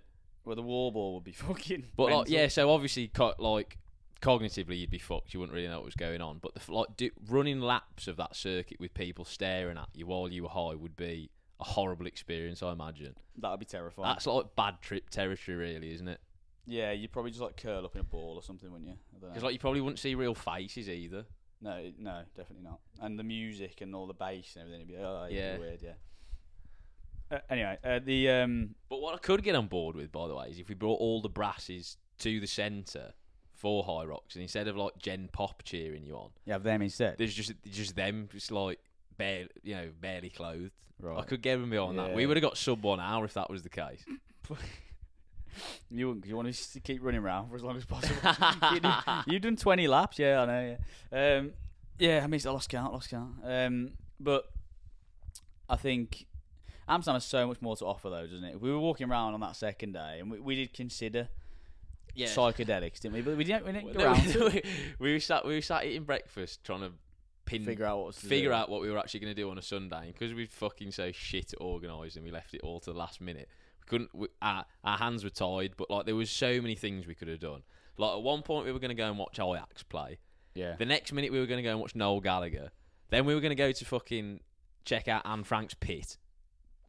Yeah. Well, we couldn't do any of that. We couldn't do any of that. Couldn't do any of that because we hadn't booked it in advance. Yeah. I guess the thing is, it's capital cities. So there's always going to be something to do. It's like if you're stuck in London, like you're in London, central London for like the morning, you'd find fucking loads of shit to do. Yeah, it has all the perks of being a capital city, but because it's so kind of quaint and chilled out, it doesn't have the same kind of energy sapping nature of the capital. Well, it's great because it's not very busy, so it's quite quiet. It's clean, and like we said earlier, it's mega safe. So like you say, as capital cities you go, you don't really get that balance, do you? No, it's like the best of both worlds. Because it's quite, like you say, you can do loads of shit. You can always do something, but also it's clean, safe, and fucking and pretty quiet. So it's a bit strange. It's quite a balance between the two. If you go to like London, there'd always be something to do, but you don't always feel safe. It's massively busy. I wouldn't say it's that clean. No. Go to London, guarantee you'll either be mugged or not appreciated. Yeah, another Partridge reference there. Someone appreciated the last one, so did they? There are people out there that watch Partridge. They're just few and far between, unfortunately. They're not quite as enlightened as us. Yeah. So what wasn't it? I guess the next bit was just us wandering around Amsterdam. I guess wasn't it? That's kind of it, really. I think we've covered the main themes, really. Haven't the main we, attractions. Yeah. Quite deeply. Might have to do a separate episode on prostitution. That'd be a good one. Be interesting. We'll have to get Prozzy on. Yeah, or someone on OnlyFans. Yeah. Who we may or may not know. Yeah. another intrusive thought. Got to laugh when you fall off a sofa. Yeah. So underrated, overrated, I guess. Yeah. So is yours Amsterdam theme? No. Right. That's good. Well, it is kind of loosely related, but I'll let you go first. It's either underrated, you've charmed me, or it's overrated. Well, that was fucking dreadful. Right, okay. Underrated, overrated, Guinness. I think it's context specific. Go on.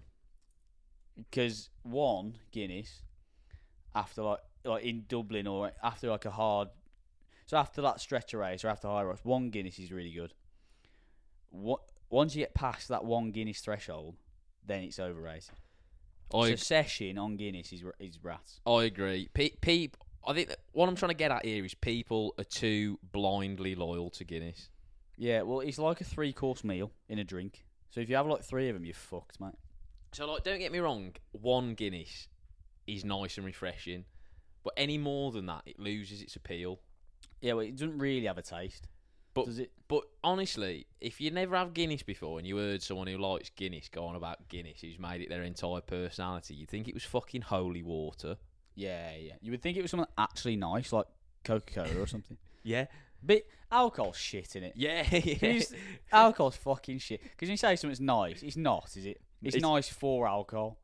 It's like, it's completely when you say relative. Beer is not. Oh, that's a nice beer. It's not, is it? Because it's not Fanta or like orange juice or something. That's what I mean. So like, a spiced rum and Coke is nice for alcohol, but it doesn't taste as nice as just a Coke.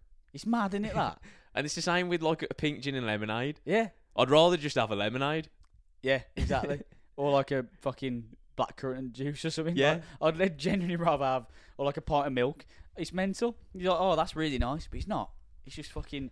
It's again expectations, isn't it? You expect it to be shit. So the fact it's not that shit is pretty good. But there's a trend now for like kind of like hipster people that live in like the East End of London who wear beanies and Carhartt. You know the type. Yeah, Yeah, they've got curtains. They've got curtains. Yeah. They've got eyebrows. Yeah, those kind of people now make it their kind of modus operandi in life to espouse the benefits of Guinness. You'd think they're on the payroll. Yeah, you think they get commission with every pint you drink. And then, because this is always on my TikTok and I'm aware of it and constantly being reminded of it, I almost talk myself into thinking that Guinness is good. Yeah, the power of the algorithm. And then comes the moment, like at the weekend, when I actually have more than one Guinness and I'm reminded that it is just another drink. Yeah, another alcoholic drink. There's ultimately not as good as non-alcoholic drinks. Don't get me wrong. So, like we've said, one Guinness is good. It's not bad. But I'm saying, relatively to where people put it on this pedestal, it is a bit overrated. Yeah, and if you sesh on it, it makes you feel heavy and shit, and it gets very old very fast. Yeah, the people that are choosing to get pissed on Guinness, i.e., like seasoned drinkers who need like a good 12 pints to get them leathered, like that's not cost effective. B, certainly not the easiest way to get pissed because you're on board and a lot of fucking liquid there. Oh, we spoke about this before, like that beer just being a bit heavy. For like, if you're gonna have more, basically, if you're gonna have more than 2 pints, you need to switch it up. Yeah, I think we covered this on one of the interrailing pods. Yeah, because we're heavily. Because I was at that point threaders with beer. Yeah, that was probably the third one because I've been pissed pretty much every day for 21 days. Yeah, I mean, Guinness. Again, concepts. I can't really call it underrated or overrated. It probably is overrated. But this is the thing. So it's all relative to public opinion. If it's not overrated and it's not underrated, then it's rated. I don't think it is rated. No, it is overrated. It is overrated. Yeah. I think it is overrated because, like you say, people espouse the benefits far beyond what they actually are. Yeah, basically. So either Guinness have got a really kind of subtle fucking marketing network, affiliate program, like unless Guinness is the world's biggest pyramid scheme. Yeah, well, people are kidding themselves. It could be. Yeah, you would think it is, wouldn't you? So, especially if you could go anywhere near an Irish bar or Ireland. Yeah, it's like a fucking religion, separate religion to the others. But what I will say is the Irish are great at branding their culture, and Guinness is the best example of that. That's very true. Like, where are the Welsh? There's no Welsh beer, is there? No, we need to cover this on the podcast because I'm becoming acutely aware of it. But the Welsh need to take a leaf out of either the Scottish or the Irish's book and put their ideas. Learn to brand their nation better. Yeah, because they've got dragon isn't cutting it. Yeah, because fundamentally they don't exist. Well, yeah, it's true. That's very true. So they've got a lot going for them. A lot, but basically something that doesn't exist in a lot of the heavy lifting for your national kind of identity. At least Guinness exists. Yeah, I mean, while it is overrated, at least it exists. And the Loch Ness Monster, does that exist? Is that no? That's good, isn't it? I used to live there in fucking the Lochs. Oh yeah, you did. You're adopted. Never saw it. What's the Scottish equivalent of Guinness? Cholesterol. Yeah, just mainlining lard. I reckon. Yeah. IV lard. I don't know. Square sausage. Oh, is it? Yeah, I thought you meant alcohol. Whiskey. They've got Tennant's Lager. Oh, that's Scotch. Yeah, so obviously they've got Scotch, but then the Irish have got you got Irish whiskey as well. Like a fundamentally Scottish drink. They adopted Buckfast, but it's actually English, isn't it, Bucky? Yeah. It's made by monks in Devon. But Brits couldn't handle it because it's fucking mental. Yeah, exactly. But yeah, so what is their drink then? It is like Buckfast, it's shit. It's not. They've adopted it. It's shit Tennant's Lager, which is gopping. That's probably why they adopted Buckfast.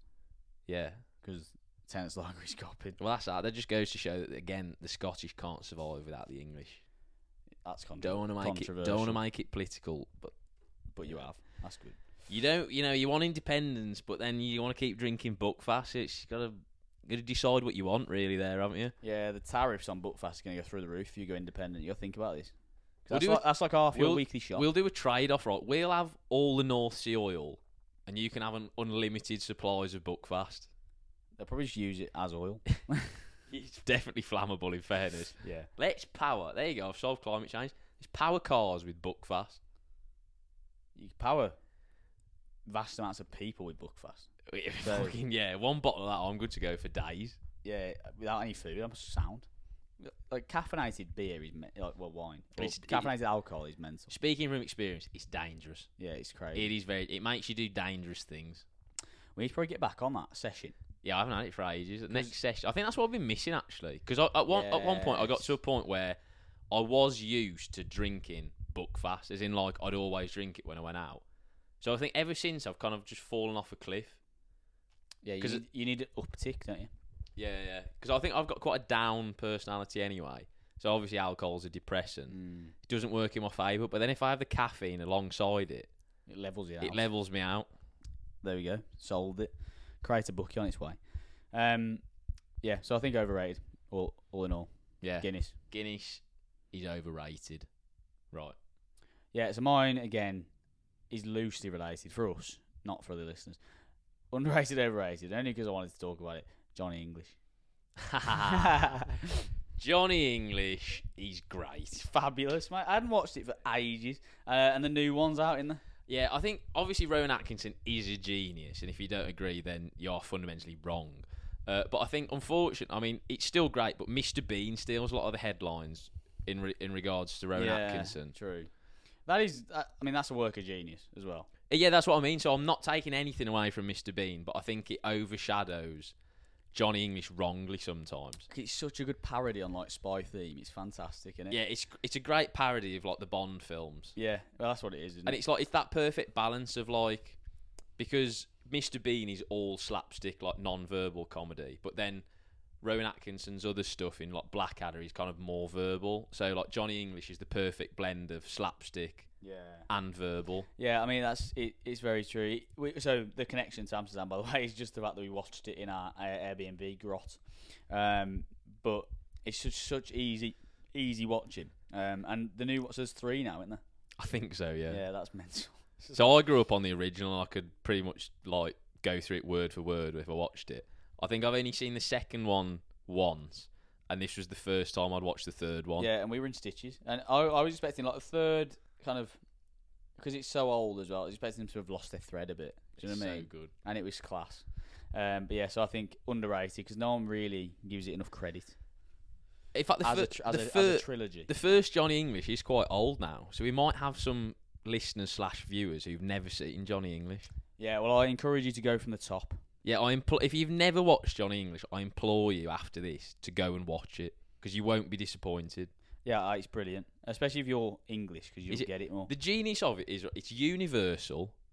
Mm. That's why Mr. Bean is such a global brand, you know, because it is like completely slapstick, non-verbal. It transcends languages. Yeah, that's genius, isn't it? Really? So like Johnny English is you can still pretty much get the gist of it because it is still quite physical. Yeah, it's true. But I guess it's a big take on James Bond.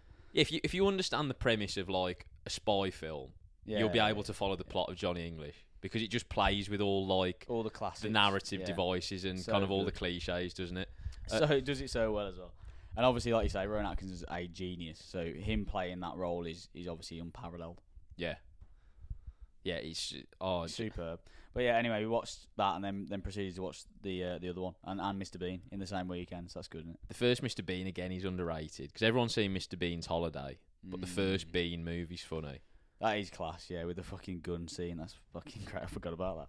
That's brilliant. When he takes it out. Anyway, we'll leave you to watch it if you haven't watched. If you haven't watched either of them, if you haven't watched Mr. Bean, then or the original, I reckon a lot of people haven't watched the original Mr. Bean. What, the series or the film? The film. Yeah. Because, like you say, the holiday one, everyone's watched that. Yeah, especially people our age, because it came out in the cinema when we were kind of like, I don't know, like 10 or something. And it was like the big film of the summer, wasn't it? Yes. Yeah. But I think the original Bean movie came out when we were little, so we were probably too young. So I only watched it when I was a bit older. Yeah, it's just funny. It's so fucking good, mate. It's class. No one on planet Earth, right, can do slapstick comedy better than Rowan Atkinson. No. And he can also just do... He can do it all, can't he, really? That's the genius of like Mr. Bean and Johnny English is you know exactly what's going to happen, but it's still hilarious. But when it happens, it's still like gut-wrenchingly funny. Have you seen it's Rowan Atkinson does the like invisible drum kit? What is this, one of his live shows or something? It's so good, man. Is it, Miss Gray? I don't know if it is. It sounds like something I think he'd do. It's fucking amazing. I have to show you. Yeah, it's so good. But yeah, so Johnny English and Mr. Bean, if you haven't watched them, go do it. Go and watch them. Right, it's the final segment. Reason to be cheerful. Reasons to be cheerful.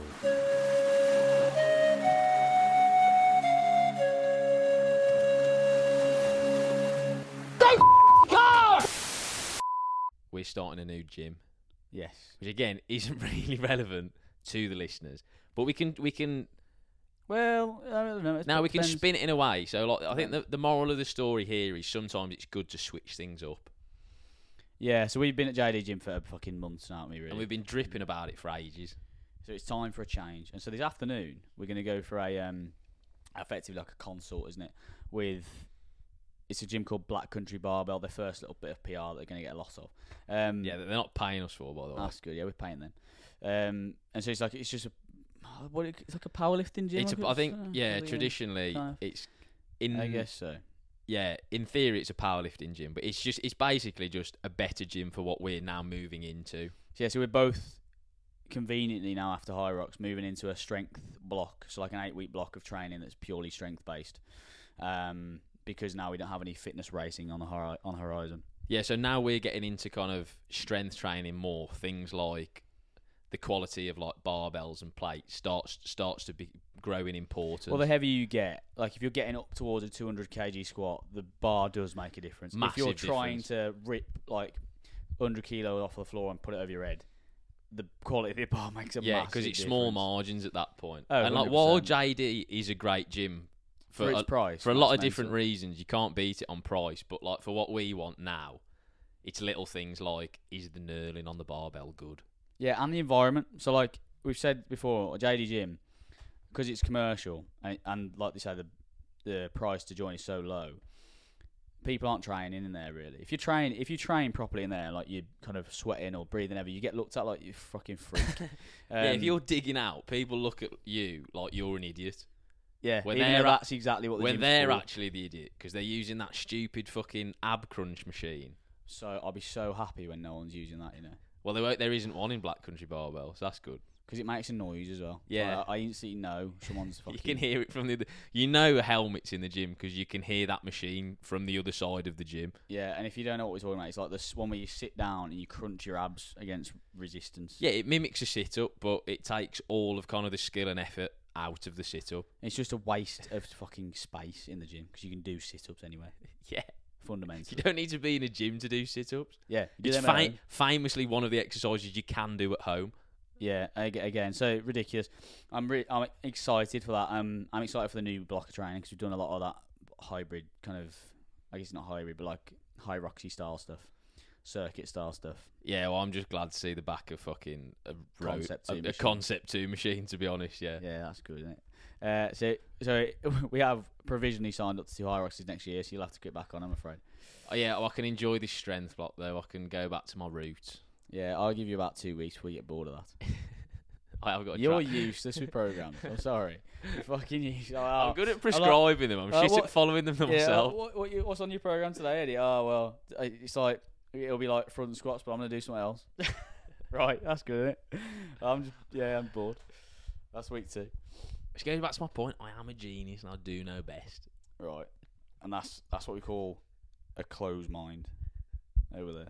Anyway, that probably wraps it up, doesn't it? We've fucking got We've fucking rabbited on for ages there. And I think collectively we've said about 3 vaguely profound things. Yeah, I mean, you can be the judge of that in the comments if you are still listening, which I'd be surprised on this episode, to be honest. It's not our finest work, but if you are still listening, any takeaways that you've had from this episode would be very interesting. And I'd love to hear them because I can't think of them myself. Exactly, yeah. So if you could highlight them, that'd be fantastic. And they may be all brass related. You never know, because they were for me. Anyway, cool. Next episode, hopefully, will be another guest. But that remains to be seen because you've got to get the fucking your ducks in a row. We're not going to make any promises at this moment in time, but if you have made it this far, you can, 60-40, get yourselves excited for a guest. But I'm not going to commit to it. That's good, isn't it? Yeah, cool. All right, I'll see you next week, hopefully with a guest. Goodbye.